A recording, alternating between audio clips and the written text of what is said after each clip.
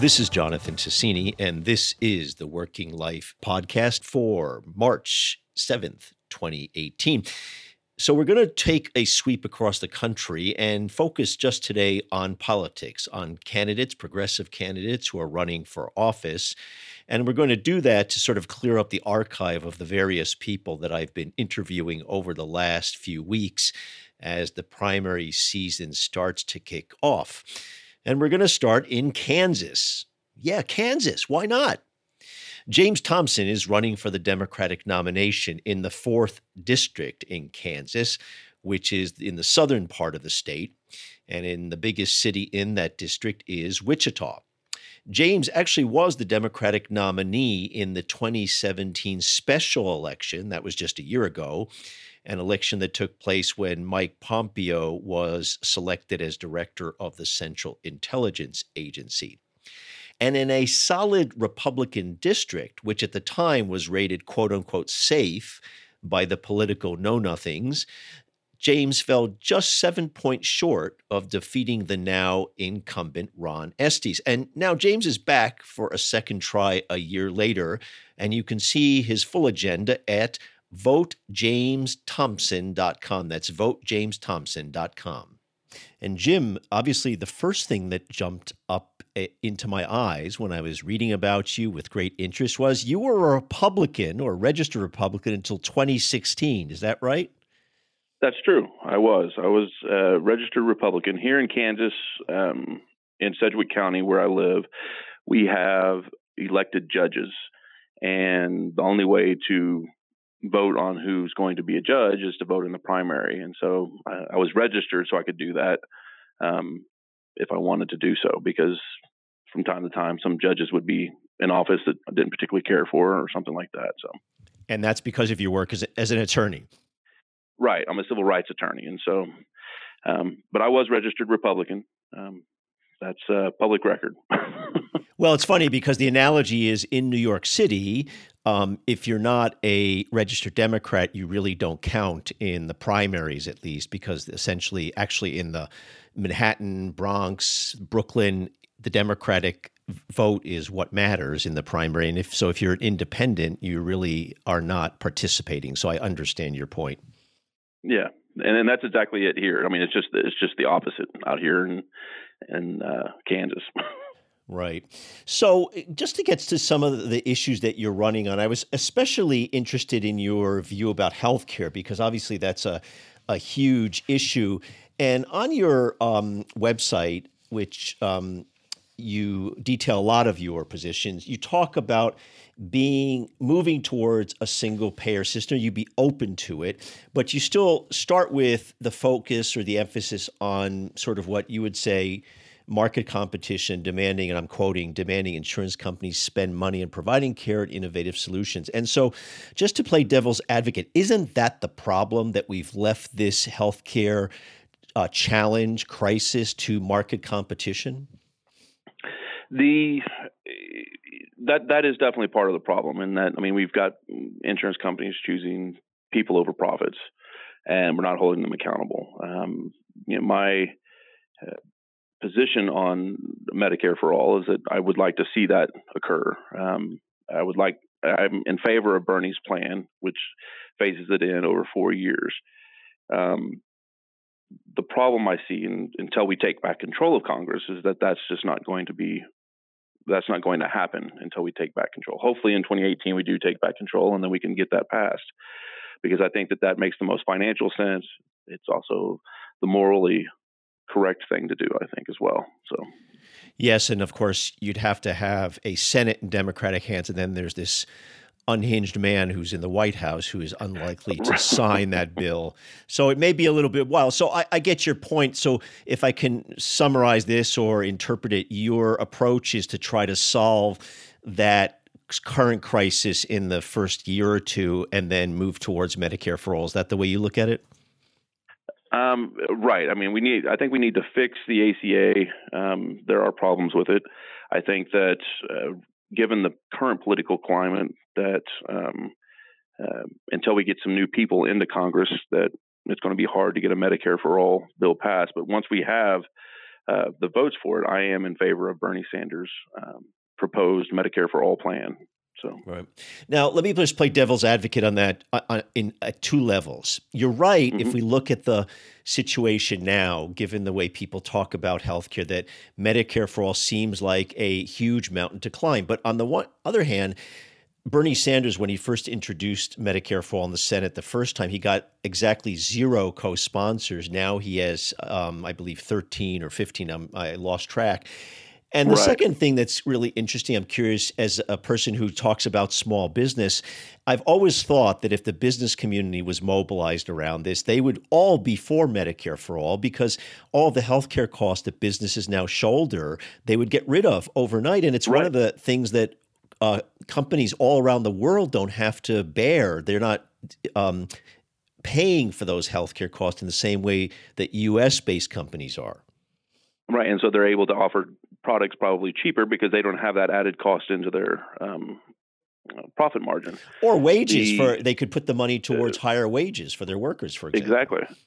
Well, and that's one of the things I'd like to see our conversation in this country move more towards, is a discussion about the financial benefits of moving to Medicare for All. Not just, we often comment about, well, everybody should, have health care, it should be a right. And I agree with that 100%. But I think that talking about the financial side of it is where we gain the real ground with Republicans and businesses. Like you said, small businesses, if they know that they don't have to have that burden, they can start up a business without having to worry about healthcare costs for themselves or their family or their employees, that it's going to drive innovation. That extra $300 a month or whatever it happens to be that a person's not having to pay in for health insurance is going to be probably spent as disposable income and put back into the economy anyway. So I think that it makes sense financially and morally to have a Medicare for All system if we can get the political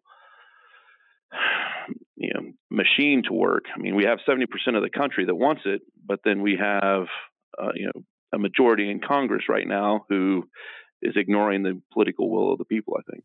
I agree. And I just think that sometimes Democrats make this mistake of relying too heavily on the moral shame you argument, whereas just the dollars and cents to every single company, it's a no-brainer. And, again, this is not a this is not a left-wing idea. You go all around the world, and I lived in Australia for a couple of years, and that's a pretty actually right-of-center government at the moment, and a relatively conservative country in terms of the politics. It's got a labor government, but the people are not raving left-wingers, and yet they have a Medicare for All system essentially, and no company in Australia would ever want the American system because of the cost that they would have to bear. Well, and I think the only reason that we still have it is because we have too much. Well, we have money in politics, and like Citizens United has allowed that to continue. I think that if we didn't have money in politics, we would see us fall more in line with a lot of the other industrialized countries in the world. So, and I want to talk now a little bit about economic views and wages. And I want to start actually because you emphasize in a couple of places on your website that you yourself went through what you call, I think, difficult circumstances. And maybe you could explain in a minute or two what you mean by that. I grew up in poverty. Was on welfare most of my childhood. I was actually homeless when I was 16. We had moved to Florida, and the job that my stepdad had fell through. And so my stepfather, my 7-year-old brother, 5-year-old brother, and myself and one of his friends were living out of a van in southern Florida. So it's I know what it's like to not have money to pay the electric bill or pay the water bill, or having to make a choice between putting food on the table or paying the rent. And so I know what hardship is like. Mm-hmm, mm-hmm. So that, I assume, makes you especially attuned to the notion of working people's wages and their incomes. And you talk about a Kansas living wage. What does that mean in actual numbers to you? What should, for example, the federal minimum wage be in your view? Well, I'd like to see us move to a $15 minimum wage. I don't think that Kansas could jump straight to a 15 because our minimum wage here is the national minimum of $7.25, and I don't think jumping to 15 would be good for small businesses here. But I think a a phased in plan where we get there over a few years, 3 to 4 years, where we get up to $15 an hour would be good for Kansas. Now, other places in the country, obviously, are already doing $15 minimum wage. But I think in places like Kansas, where the economy is not as bustling as somewhere like it is on the coast or in New York or Chicago, someplace like that, we need to stair step that in for businesses so that they don't get the shock of having the wages doubled on them overnight. So. Mm-hmm. And so I always like to remind my listeners of two facts. One is, if we went to $15 an hour, the federal minimum wage, if someone worked 52 weeks a year, that means not a single moment off, every single week, 40 hours a week, that would only be $31,200. And, that's not like great riches. And the second, and the second thing, I'll ask you to comment on one or both of these points. And the second thing is, if you actually look at productivity over the last 30 to 40 years, in other words, how hard workers have been working and the productivity increases in the economy, the minimum wage should be actually $20 an hour. So the upshot is that people have been robbed consistently of their sweat, how hard they've worked. Mm-hmm. And I agree. I mean, I think that when we look at the way we've approached minimum wage, where we go with these huge, I don't even say huge, but these jumps, every 10 years or so, that's not the way to do it. I think that we need to have a minimum wage set that is then attached to an inflationary index so that it raises or rises, on a yearly basis. Because as you point out, the product of our labor is not being paid for. We have essentially stagnant wages, increased productivity, and the working class people of this country, as they have for quite a while, are getting the shaft.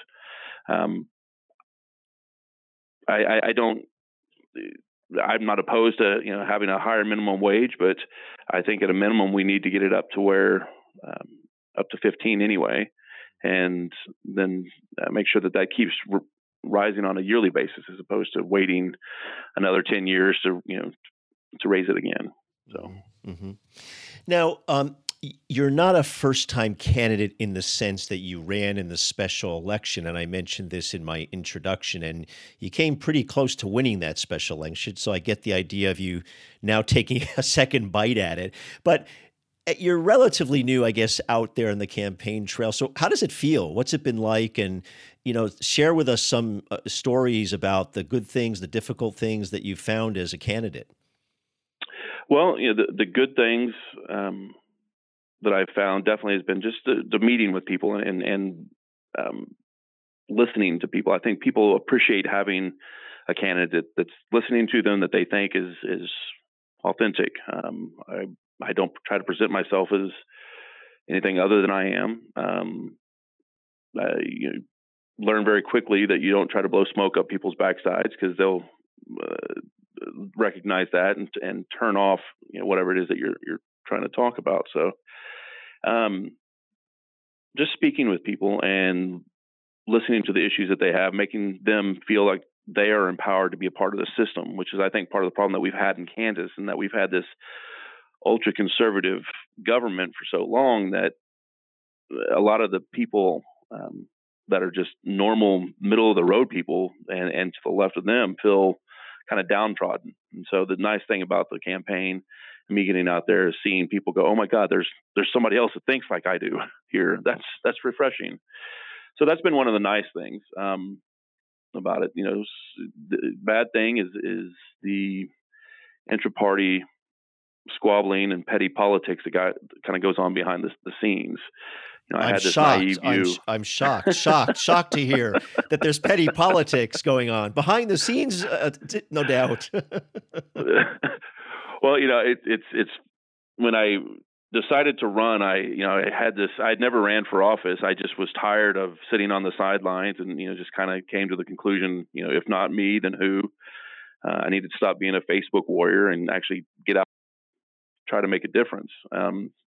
And I had this naive view that, well, okay, once I get the nomination, there's going to be this big kumbaya moment, and everybody will, fall in line, and we're going to go forward and do good and win as Democrats. And then, that's not the reality of it. There's still a lot of petty politics within the Democratic Party itself that needs to be addressed. I think part of that has to do with money in politics. Getting that out of it is a good way to get rid of some of that. There will always be problems like that, I would imagine, but that was kind of a shock to me, though. Some of the things from within my own party. I actually had a former congressional candidate who gave me the best piece of advice, which is that some of your worst enemies will come from within your own party. So, right, as they say, keep your friends close and keep your enemies even closer, something like that, right? So as we kind of wrap up, to sort of ask that question another way, is there something that makes you optimistic as you talk to people that the kind of things you're talking about on your agenda will also resonate with the general public, given that, your seat is considered to be somewhat in play, at least that's the way the party looks at it. And does that have something to do with the environment that you're seeing, what people want, and the thought that people are just needing, as you point out, something progressive and common sense? Well, I get that question a lot. Why do you think Kansas can be flipped blue? Well, in 2016 and 2017, we saw a lot of movement to the left here in Kansas. We saw the Women's March, of course, in January 2017, where we had about 5,000 women here in Wichita that went out for that march, which is a huge march for a city the size of Wichita. We saw our state legislature that was voting to overturn some of the things that Brownback was wanting to do. And we reversed the horrendous tax cuts that he had imposed. And we saw this pushback towards the middle here in Kansas. Bernie won here 2-1 during the presidential primary for the caucus. Trump was not the one who won here. It was Cruz who won. So this idea that we're a red state and it's just so solidly pro-Trump is really not accurate for Kansas. I think people here are much more progressive than a lot of people want to give them credit for. Right. Well, the modern day craziness of Sam Brownback contrasts with the people used to associate with Kansas, like the Nancy Kassebaums of the world, the so-called moderate Republicans, whether you believe that there's such a thing, but it wasn't as extreme and unhinged like Brownback. Right. Well, and with Brownback being so extreme, I think that there is a definite reaction to it. With every action, there's an equal and opposite reaction at some point, and I think that that's what we're kind of seeing now in Kansas. We're seeing people pushing back, tired of ultra conservative politics, saying, "Look, we need common sense. We need a person that's going to go and represent the people of Kansas, not just the powerful Koch brothers."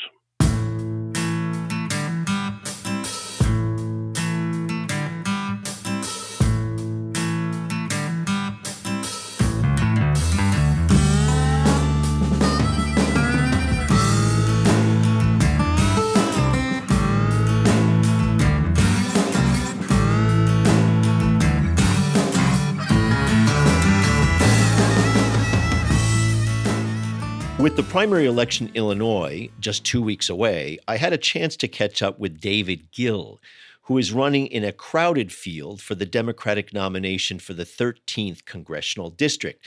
It's a seat currently held by a Republican and is rated right now likely Republican, but that could change pretty rapidly in the environment that we're looking at today. What intrigued me about David is he is a doctor. And not surprising for a progressive and a doctor, he is running hard on Medicare for all. He's actually been a member of Physicians for a National Healthcare Program for over 25 years. And people who don't know Physicians for a National Health Program, you should check them out. They're a terrific group. They've been a relentless advocate for Medicare for all. And what I especially like about David's advocacy for Medicare for all is that he points out the economic benefits of Medicare for All. And you can read more about that position and his other progressive views at David Gill, and that's with two L's, David Gill, 2018.com. That's David Gill, 2018.com. And David, one of the first things that obviously jumps out that you're campaigning on is you are a doctor, and you have been for a very long time a supporter of single-payer Medicare for All. In fact, you were very active in Physicians for a National Health Care Plan, which is a great group that's been doing a lot of work on that. And so first, how did you come to that realization about Medicare for All? And the second thing I'm curious is how that's resonating on the campaign trail. Sure. Well, as you indicate, I joined PNHP about 25 years ago, and very early in my medical career, it became clear to me that the way that we finance healthcare here in America is really a travesty. I could tell you literally thousands of stories of individuals that have suffered and died simply because of the amount of money they have or the type of insurance they have or don't have. And watching that, I was, sort of horror struck as a young physician, and heard about PNHP and did a lot of reading with regards to how healthcare is financed in other countries, learned about the myths that are propagated by the opposition. And it became clear to me, especially in taking care of a lot of Medicare patients also, that the Medicare system is a good system, and there's no reason why we ought not to extend it to everybody. Mm-hmm. And so I've been a passionate supporter of single payer all that time, for a quarter century. And it's terrific the way that it resonates throughout the district. It's when I joined PNHP 25 years ago, it was perhaps looked askance at by the general public. It used to poll at 20% support, and now that level of support is upwards of 60%, and perhaps even higher when I'm campaigning and they're listening to a doctor tell those horror stories. And even amongst physicians, the level of support is at about 60%. So for years, people said, you can't talk about that. That's a losing proposition. But I've always talked about it in spite of that because it's right. And I think that over time, the public has caught up and come to understand that we need to free ourselves from the for-profit private health insurance industry. And I'm guessing you're seeing a big change among people's awareness of that, even from the last time you ran in 2012 and you almost beat the current incumbent, the Republican. I mean, just in a few years, that conversation has changed. And a lot of that, I think, has to do with Bernie Sanders' campaign in 2016. I mean, when he first introduced Medicare for All in the Senate, he got absolutely no other co-sponsors, right. Zero. And now he has over a dozen co-sponsors in the Senate for his bill. Now, I'm not saying that's going to pass tomorrow, but the conversation has shifted dramatically. Yeah, very much so. And I see it out on the campaign trail. And I think one of the unintended consequences of all of the discussion that the Republicans put forth at the House level and within the Senate last spring as they were debating healthcare reform is that it really laid bare what it is that we're talking about. I think that a lot of people, as they watched that, came to understand that the problems that they have in their own household in dealing with insurance companies, that's everywhere, that the insurance companies are running the show. And I think that putting it right there in front of people on such public display really ultimately was to the benefit of those of us who are pushing back against those for-profit private health insurance companies. Mm-hmm.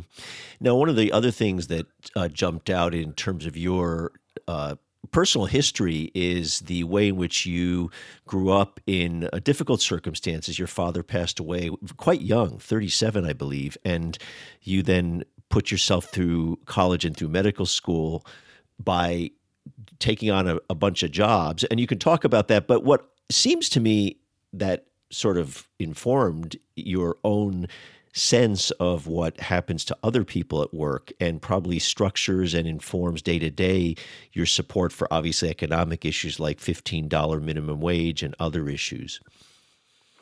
You're exactly right, Jonathan. I think that we're all a product of our biography, and growing up under difficult circumstances like that, if I wanted something extra, I had to work. And that's why I started bussing tables and washing dishes in a restaurant when I was 13 years old, and I've always worked my way through medical school by mopping the floors of a laundromat in the middle of the night, and it's and I watched my grandmother work as a waitress for 60 years. She's got the varicose veins to prove it, and so yeah, I mean, I have a deep empathy for people that work hard, and especially for those people that are working hard and not being rewarded for their work, which is all too common in this country over the last 2 generations. For 40 years, the American worker has been more and more productive every year, but sees less and less return to him or herself for the work that they're doing. This is really a trickle-up economy where the productivity is rewarded to those at the very top, and and there's steps that can be taken to reverse it. That one of those is the fight for $15 an hour. I'm very passionate with regards to that. If minimum wage had kept up with inflation, it would be over $22 an hour now. If it had kept up with CEO pay, it would be over $30 an hour. And so I think we're being very reasonable when we talk about $15 an hour. Good for you that you put out those stats. We talk about this on the podcast a lot, about productivity and how hard people have worked. And in fact, it would be about $20 an hour if you took into account productivity. And so when you demand and campaign for $15 an hour, that in of itself is not really that big a deal. It would make a big difference. It would, obviously double the current minimum wage, but still, a family of 4 wouldn't be able to survive on $15 an hour if they were working 52 weeks a year and depended on that income. That's only about $32,000 in change over the year. And that's without health care, without benefits, and working every single week. So that kind of demand, $15 an hour, seems outstanding and to some outrageous in the current context, but it's nowhere what it should be.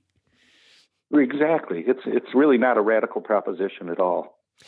And so in terms of those kinds of issues that you're campaigning on, they're more and more in the mainstream, but let's face it, and you state this very clearly on your website, your differences with the Democratic Party elites. Let's face it, so much of the reason you're laughing, I can hear. I'm gonna get it. I want to get into this in a soft way. I know that the battle is to retake the House, largely because, as you point out in your website, the threat that Donald Trump represents. But the fact is, what you have articulated has not been within the mainstream of the Democratic Party, and in fact has been opposed by many people in the party. And one would argue that we're in the place we're at with Donald Trump because we Democrats didn't go around the country, meaning the elites didn't, the people who represented the party didn't talk about the kinds of issues that people seem to care about, certainly on economics, single payer, $15 minimum wage. So tell me a little bit about your own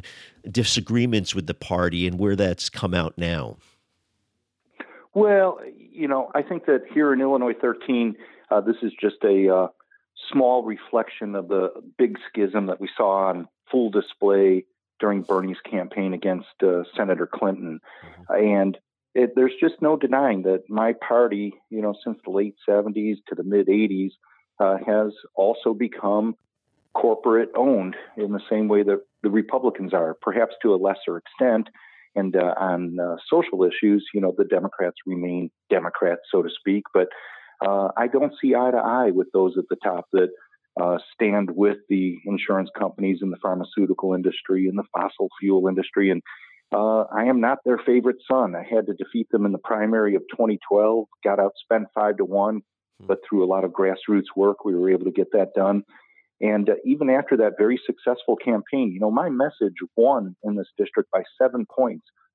We had the misfortune that year of having a liberal independent on the ballot who took 7.3%. And, he was saying all the same things as me. So I wound up falling short by 0.3%. And after that, the National Party wanted to go in a more moderate direction, I stepped aside. I went to work as the assistant director of the Illinois Department of Public Health.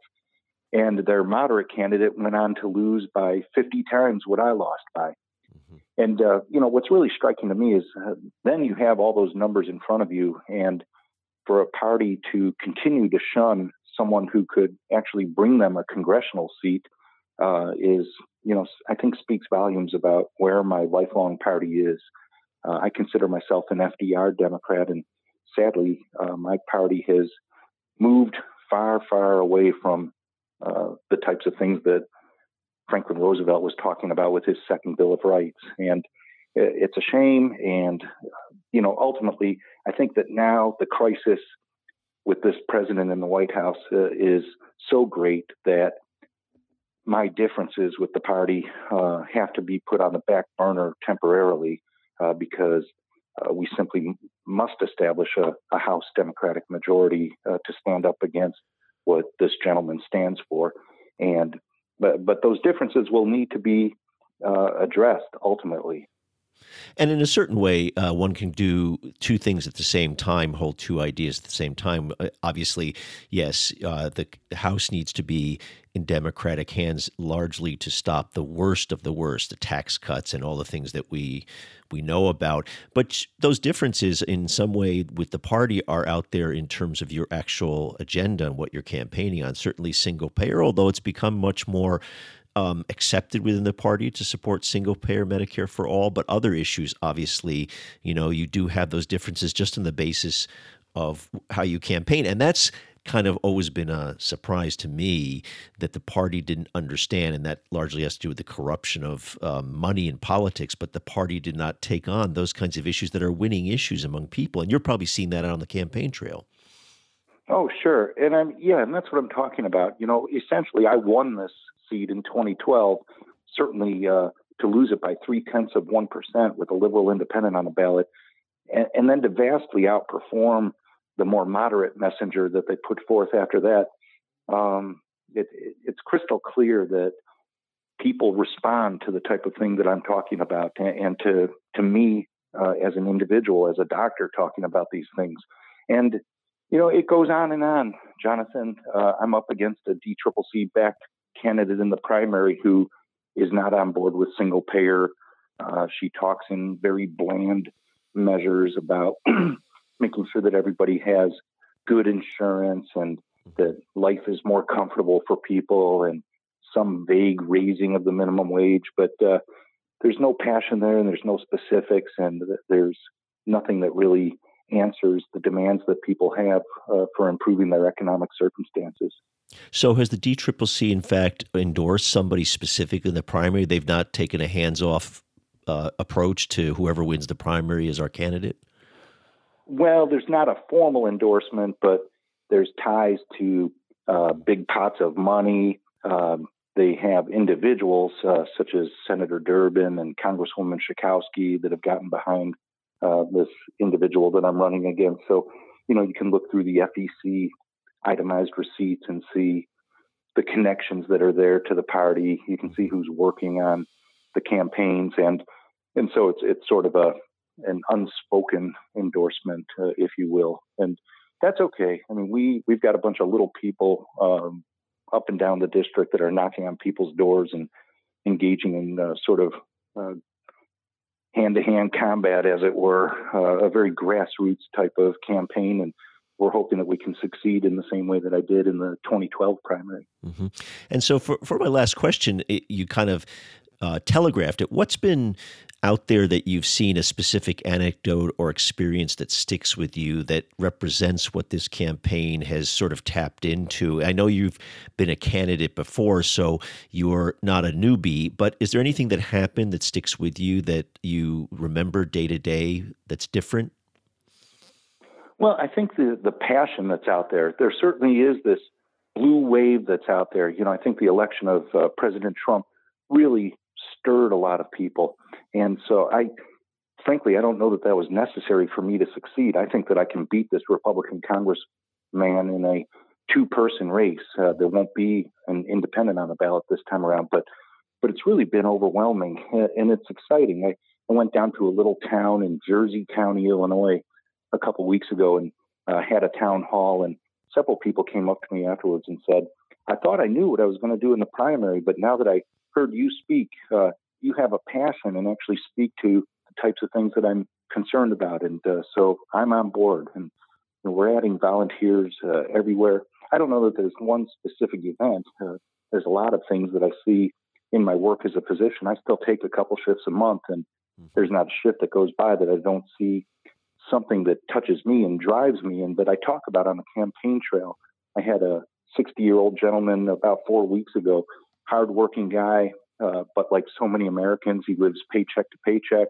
He has insurance, but like so many Americans, it's bad insurance. And he had belly pain and was told by his doctor to go to the emergency department, but he was looking at a $500 copay to come through the door of the ER. So he stayed home for 16 or 18 hours until it got bad enough that he came in and met me, and he had waited too long. His appendix had ruptured and he had developed life-threatening sepsis, bacterial growth in his bloodstream, and just so unnecessary and wouldn't happen in any other developed country in the world. And, those types of stories really resonate when I go out and talk with voters, and people get it, because they have to deal with these insurance companies. And so I'm really confident that the fix is coming. It's only a question of when. It's not a question of if.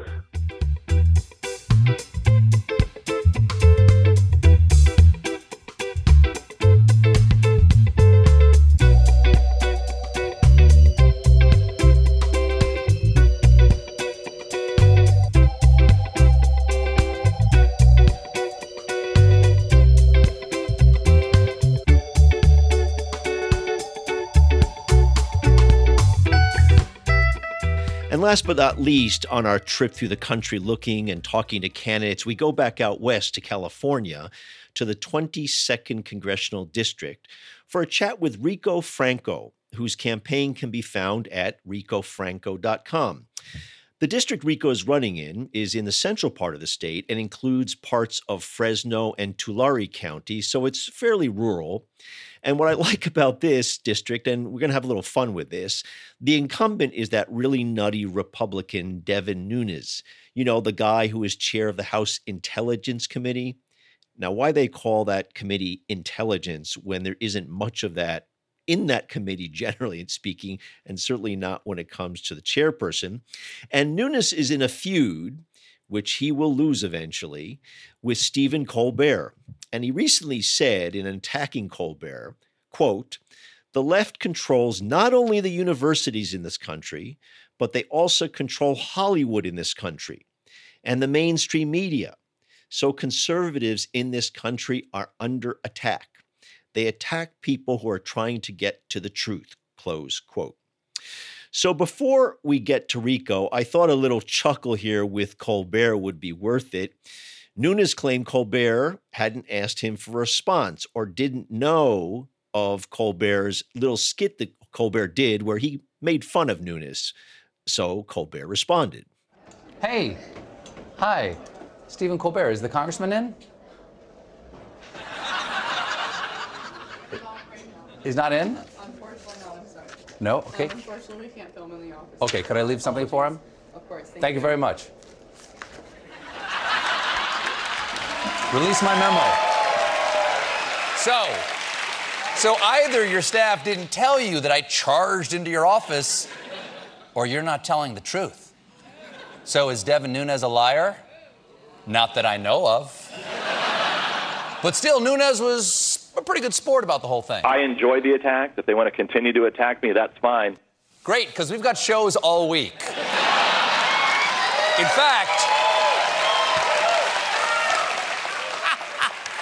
In fact, let's show some of the jokes we didn't use until now. Does it ever surprise you as ironic that Devin Nunes is the head of something called the Intelligence Committee? I'm not going to comment on that. No, okay. My apologies. But okay, let's get serious. Let's get to Rico, the candidate, Rico Franco, who is, like James and David before in our podcast, not a longtime politician, and among other things would be a good ally with David if they were both elected, because Rico, like David, supports Medicare for all, and he's pledged to co-sponsor it if elected to Congress. And Rico, so the first thing I noticed is you did go to the Wharton School of Business, where a certain other individual who serves in public office in the Oval Office also attended. But rather than go down that road, I'm curious what you learned at the Wharton School of Business that then made you think about issues like minimum wage and the rights of unions to organize and so on? Because normally people coming out of the Wharton School have much more of a straightforward business attitude. Well, first of all, thanks for having me here this morning on the show, or at least for the recording. I wanted to say that when I went to Wharton, we were actually required in our curriculum to take business ethics. Okay, I got in there as soon as, right after the whole Enron scandal happened. So and wait, those are not mutually exclusive terms, business ethics? Just wanted to make sure. No, they're not. No, they're not. And I'd love to tell you examples about it. Please do. But this was after the whole Enron crisis. Mm-hmm. And so, at what point do you look at yourself as a business manager where your fiduciary duties to your stockholders and all the other shareholders you have, stakeholders, actually override the moral imperatives that you have about things? For instance, Talisman Energy went into Africa, into Sudan, and started drilling for oil in the area, which led to a civil war long after they pulled out of the area. Unfortunately, because they put in infrastructure in there to extract oil. Well, now everyone's fighting over the infrastructure, right? You open this Pandora's box. Right. So that's one of the things that we used to discuss there. But when I was there during graduation, 70% of the students at Wharton were going into finance. And I think a higher level of that were going into investment banking, right on Wall Street, right? Just up the highway from Philadelphia into New York. And so the culture was so much that everybody wanted to do that because everyone wanted to make the big money, work for Goldman Sachs, et cetera. Mm-hmm. And we had people who were coming in and, coming into the same job interviews with us that weren't even part of Wharton. And they were part of the computer science and engineering program, which might be smarter nowadays if you actually look at the way that Wall Street works. But the part that really, really interested me, it wasn't just all making money by pushing money on paper, but actually generating something, providing a service, charging clients or customers for it, building something, and selling that out on the market. That was fun to me, watching how global markets worked in that ways. Mm-hmm. And managing all of that means trying to make order out of chaos. So whether it was studying an organizational behavior and managing employees and people and seeing how they can be best utilized within a company, as well as also providing the best for them, is what I really got attracted to. So unlike them, I did not go to Wall Street as soon as graduation hit. And I was lucky enough to join a company called Guardsmark, a national security guard company, and got put right back here in my hometown of Fresno, California, to open up a branch. So while everybody else was, had their eyes glued to Excel formulas and spreadsheets all day long, I was driving around a 90-mile radius from my house, visiting security guards, day and night, all hours, going and knocking on the doors of refineries, doing sales calls, hiring them, firing them, the whole 9 yards. And were they unionized, those security guards? When I started out, no. Mm-hmm. And then I grew the business during the Great Recession. We more than doubled in the area. And then I went out to the Bay Area to do it on a national level and expanded from there. At that point, some of my officers were unionized. Mm-hmm. Because obviously, as you know, and you actually talk about this in your positions on your website, which is ricofranco.com, Rico, R-I-C-O, Franco.com. You talk about the important right of having a union, and you support the right of workers to legally unionize. So that must have been something that you thought about during your time in that company. Oh, yeah, absolutely. I mean, when I started out in the Fresno area, I had only 33 employees. 22 years old, and they give you 33 employees, ages 25, I think, to 79 years of age. It's a big shock for, a kid coming out of college. Mm-hmm. And so that's 33 opinions that I had coming at me left and right every single day. Well, then that grew to 90 people and 90 opinions. And at one point, I think 120 or something like that nationwide. When you're dealing with that, it's tough as a manager because you do have to manage a team that large. When you have a union, you have one voice that speaks for them, and it makes things a lot easier in many sense. And so when I had to deal with our representative from the union when they were organized, it was nice we have to know a lot in California. I don't know if you've ever done anything with California labor laws. You are like a little mini lawyer out here, knowing the overtime rules and just everything. California labor laws are very, very different. But when you have that collective bargaining agreement to follow, everybody follows it. So it's not a top-down mentality from a company saying, this is what we're mandating upon our employees. This is where you can come together and say, you know what? The employees have also spoken. We have come together as an agreement. We have written that agreement down, and it's very easy for us to follow. Yeah. And California actually has one of the few labor laws for farm workers, actually. That goes back to when Jerry Brown was governor the first time around in the 1970s. Mm-hmm. And that all started right over here, in the Central Valley. And it wasn't by wealthy labor organizers. This came from immigrant farm laborers or migrant farm laborers, as we call them as well, too, who used to travel the United States to do all this work. But it was so much easier when we had that contract. Negotiations get a little bit tough sometimes, but you come out with a collective bargaining agreement for 2 years, 3 years, 5 years, and you don't have to look back. And the beautiful thing about it was I carry that in my pocket like a lawyer carries their little mini U.S. Constitution. And so when we would see clients and say, you know what, we're coming up at the new year, we're going to ask for a rate increase so we can pay our employees more. And this is where we're showing you what we're paying them. And I would show them the collective bargain agreement and say, if you want to continue this level of service, this is what I have to continue to pay them. And this is what we're going to have to do to come together to work out these costs with you. And our clients were very, very open and receptive to that because they knew we weren't just trying to stick them to get more money and save it for the fat cats at the top, right?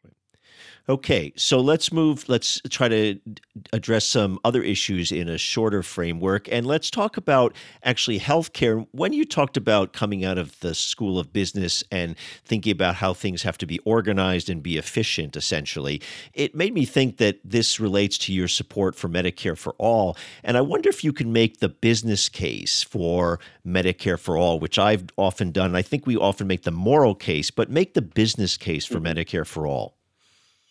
It's simple. It does not work in the private sector, period, because it does not follow supply, demand, and price rules. The customer goes in, the patient, the supplier, the doctor tells the customer or the patient what it is they're going to buy, and neither the patient nor the doctor know what the price is for that service or that medication. So you cannot make an informed marketplace decision, especially when it comes to healthcare, because healthcare isn't something that we buy like a car or another durable good. When you need healthcare, period. So that's why it doesn't work in the private sector. Now, when you're talking about the business case for it, Medicare for All makes healthcare available to everybody in the country so that we are all healthy and the burden is taken off of the individual. So for right now, I pay hundreds of dollars every single month for what I think is an adequate level of healthcare for myself. That's a lot of money in my paycheck that I have to pay somebody. Well, it's taken off my pocketbook. It's taken off the individual. For an employer, if you're an employer, you don't have to worry about that either. So I talked to somebody who says, why do I want this? I already spend $400,000 a year for my employees. They don't have to pay a single dime. They get great health care, and they come to work healthy. Said Medicare for All is the same thing, but you know what? You can put that $400,000 back in your pocket. What would you do if you were a businessman with $400,000 extra? We have, one of the companies I worked for was 17 people. 2 of the people, though, were the only ones above 35 years of age. So if we shopped for a group plan, it would have skewed everybody else's monthly premiums up higher. And so they said, you know what? We can't do this. It's not fair. Go out and get your own, and we will reimburse you as much as we can. But the idea that anybody wants to go into business to provide health care for their employees is just absurd. The idea that employees have to go out and find jobs that they may or may not want simply because they need health care is absurd. No other country does it like this in the world, and we have to change and adapt with modern times. Okay, so you've been out on the campaign trail. You're essentially a first-time candidate, and you're going across your district. What has it been like as a candidate? And if you could actually talk personally about it, some of the difficulties, challenges, some of the good things, not so much in a issues sort of theoretical way, but what has it been like? Exciting and invigorating. I think personally, I'm kind of one of these guys that just loves to talk to people, right? I mean, I told you I managed all these employees, and I used to do sales and do a lot of operations work. And I think that's been the fun, because we look at the campaign and the structure of how it's working right now, not as a traditional campaign machine, but more like a startup company, which is what I come from. So we've got various people doing various things, and as it grows, we switch those responsibilities a lot. But being out here in this area, I love it. I don't know how much you know about the district, but it's about 50 miles from tip to tip, which is pretty small, actually. And there's a lot of rural communities out here, Spanish-speaking communities, and they're agricultural based. Some of them have some little pockets where they have some manufacturing, et cetera. But the fun of it has been literally learning and being able to kind of nerd out and geek out on all the intricacies of things. You know, we hear a lot about water, and we do have water issues here in the Central Valley, but very few people understand that we can't build any new construction unless we can show where we're going to get that water and how we're going to store it. So whatever kind of big dreams you have of building a new building or bringing businesses here, et cetera, none of that will ever come to fruition unless we actually have water in the area. And that's been the fun of it. You know, the hard part about it sometimes is that you will get discouraged from the very, very radical supporters of Devin Nunes and some even from Trump, you know, and with the campaign being so many volunteers, this is their first time as well being involved in a campaign. That'll sting a little bit. It's rejection. I don't know if you've ever been in sales before, but it's 90% rejection, but you go after that 10%. And with this, it's different because it's actually not even 90% rejection. But when you get that, sometimes it'll sting. But as we're going out canvassing, knocking on doors, which we've been doing now for 2 months, then you get that person who's really excited. You get that person who's, you know what, I'm going to tell everybody about this. And then the word continues to spread. And you can see that the majority of the voters out here don't even really know what's going on in terms of the campaigns of the elections, because it's knocking on doors what gets the vote out, right? 386,000 registered voters, only 124,000 will come out for the primary. Hopefully more. But that's statistically what it has been. And so it's been a lot of fun personally kind of going over this data, knocking on doors and seeing the reactions from people, especially in the Latino community when they see the name Franco there, because, you know, we've never had a Latino who has been elected to Congress from the Central Valley here. And the demographics, as I understand it, they're about 40 to 45% of the people identify as Hispanic, which covers, you know, a whole range of people who come from various countries. Correct. And, you know, that's one of our cultural issues too, right? I'm a fourth generation Mexican American. Mm-hmm. My family's been here in the city of Fresno for more than 100 years, but I'm the only one out of all of my generation to actually learn Spanish from birth. I'm the last one. And that's been one of the issues we have as well, too. Have we had Latino politicians here? Yes. You know, of course we have, on the local level and on the, you know, even kind of coming out from the state level as well, too. But on the federal level, we haven't broken that other kind of glass ceiling. I don't want to take that away from, you know, the women's issues, but it's still been a barrier for us. And it's really been a barrier within our own culture. Because you see, Latinos have struggled here in the area of, well, how do we get ahead? Do we abandon our culture and just try and assimilate as much as possible, which was the theory of my grandparents, to be honest with you? Or do you actually say, no, I don't have to. I am proud of who I am. I'm proud of my language. I'm part of my culture.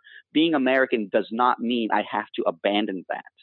And so that's the first time, I think, really in this area that we are seeing a resurgence of that. During the initial labor movement for farm workers here in the area in Cesar Chavez, that came up. But again, they were seen as disruptors, right? They fought for what they needed to in terms of getting the rights to those workers, but they weren't fully accepted when it came to the rest of the political arena. That is now changing. So you used to be afraid of speaking Spanish on the campaign trail. We embrace it now.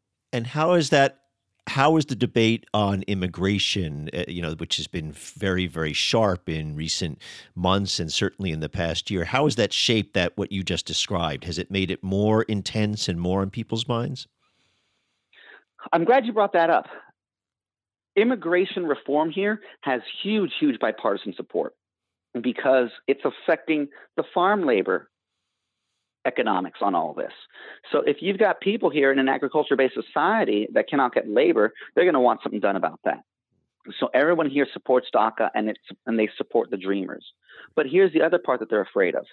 If these people come out to vote for Dreamers and for DACA, then what other things are they going to come out to vote for in terms of leaning Democratic? Because I think it was Cesar Chavez who said, once somebody gets a taste of social change, it cannot be stopped. And we saw that back in the 90s with Governor Pete Wilson, who tried to put in some, very, very anti-immigrant laws. And that's what got all the Latinos to register to vote in California and made it as blue and democratic as it is today because they still vote. So remember, California used to be a swing state. A lot of people forget about that. We had Republican governors here. Not anymore because of that. But the thing is as much as it's a bipartisan issue here in the Central Valley, you have to understand that voter suppression here and old-fashioned intimidation tactics are still alive and well. Intimidating them at the polls, helping people fill out their ballots in English when they don't understand English, and simply throwing ballots away. That is still very much alive and well here in the area.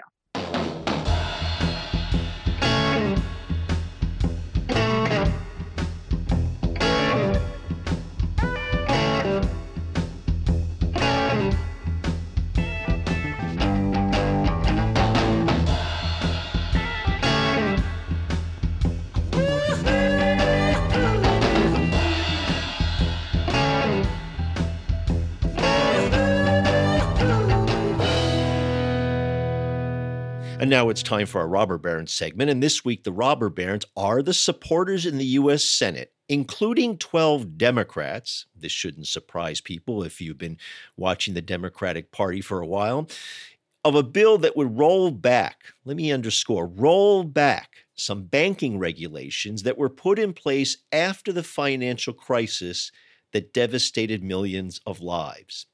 And as Bernie Sanders pointed out Monday on his website, the Congressional Budget Office, when it was asked about this bill, estimated that the bill, which is called the Economic Growth, Regulatory Relief, and Consumer Protection Act. Now, let me just pause for a moment.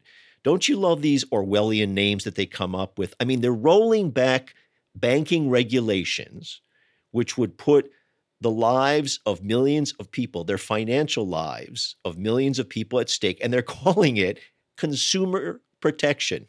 I mean, that is the height of Orwellian name calling. Anyway, what the Congressional Budget Office found was that this act would, quote, increase the likelihood that a large financial firm with assets of between $100 billion and $250 billion would fail. And this is exactly what happened in the financial crisis. And that's why the reforms are put in place to require banks not to engage in this kind of illegal and crazy and essentially reckless behavior that hurt so many people. Now, the bill, and you're going to probably read about this, is all dressed up and marketed as a giving relief to small community banks. Now, that would be fine if that was the only thing it would be doing. But the real big deal is that it lowers the capital requirements on big banks, meaning capital requirements means how much real assets a bank has in-house to cover its loans. So great. That's all we need, right? Rolling back regulations that potentially will bring forth another crisis. And that's why the supporters of this bill, including 12 Democrats, are the robber barons of the week.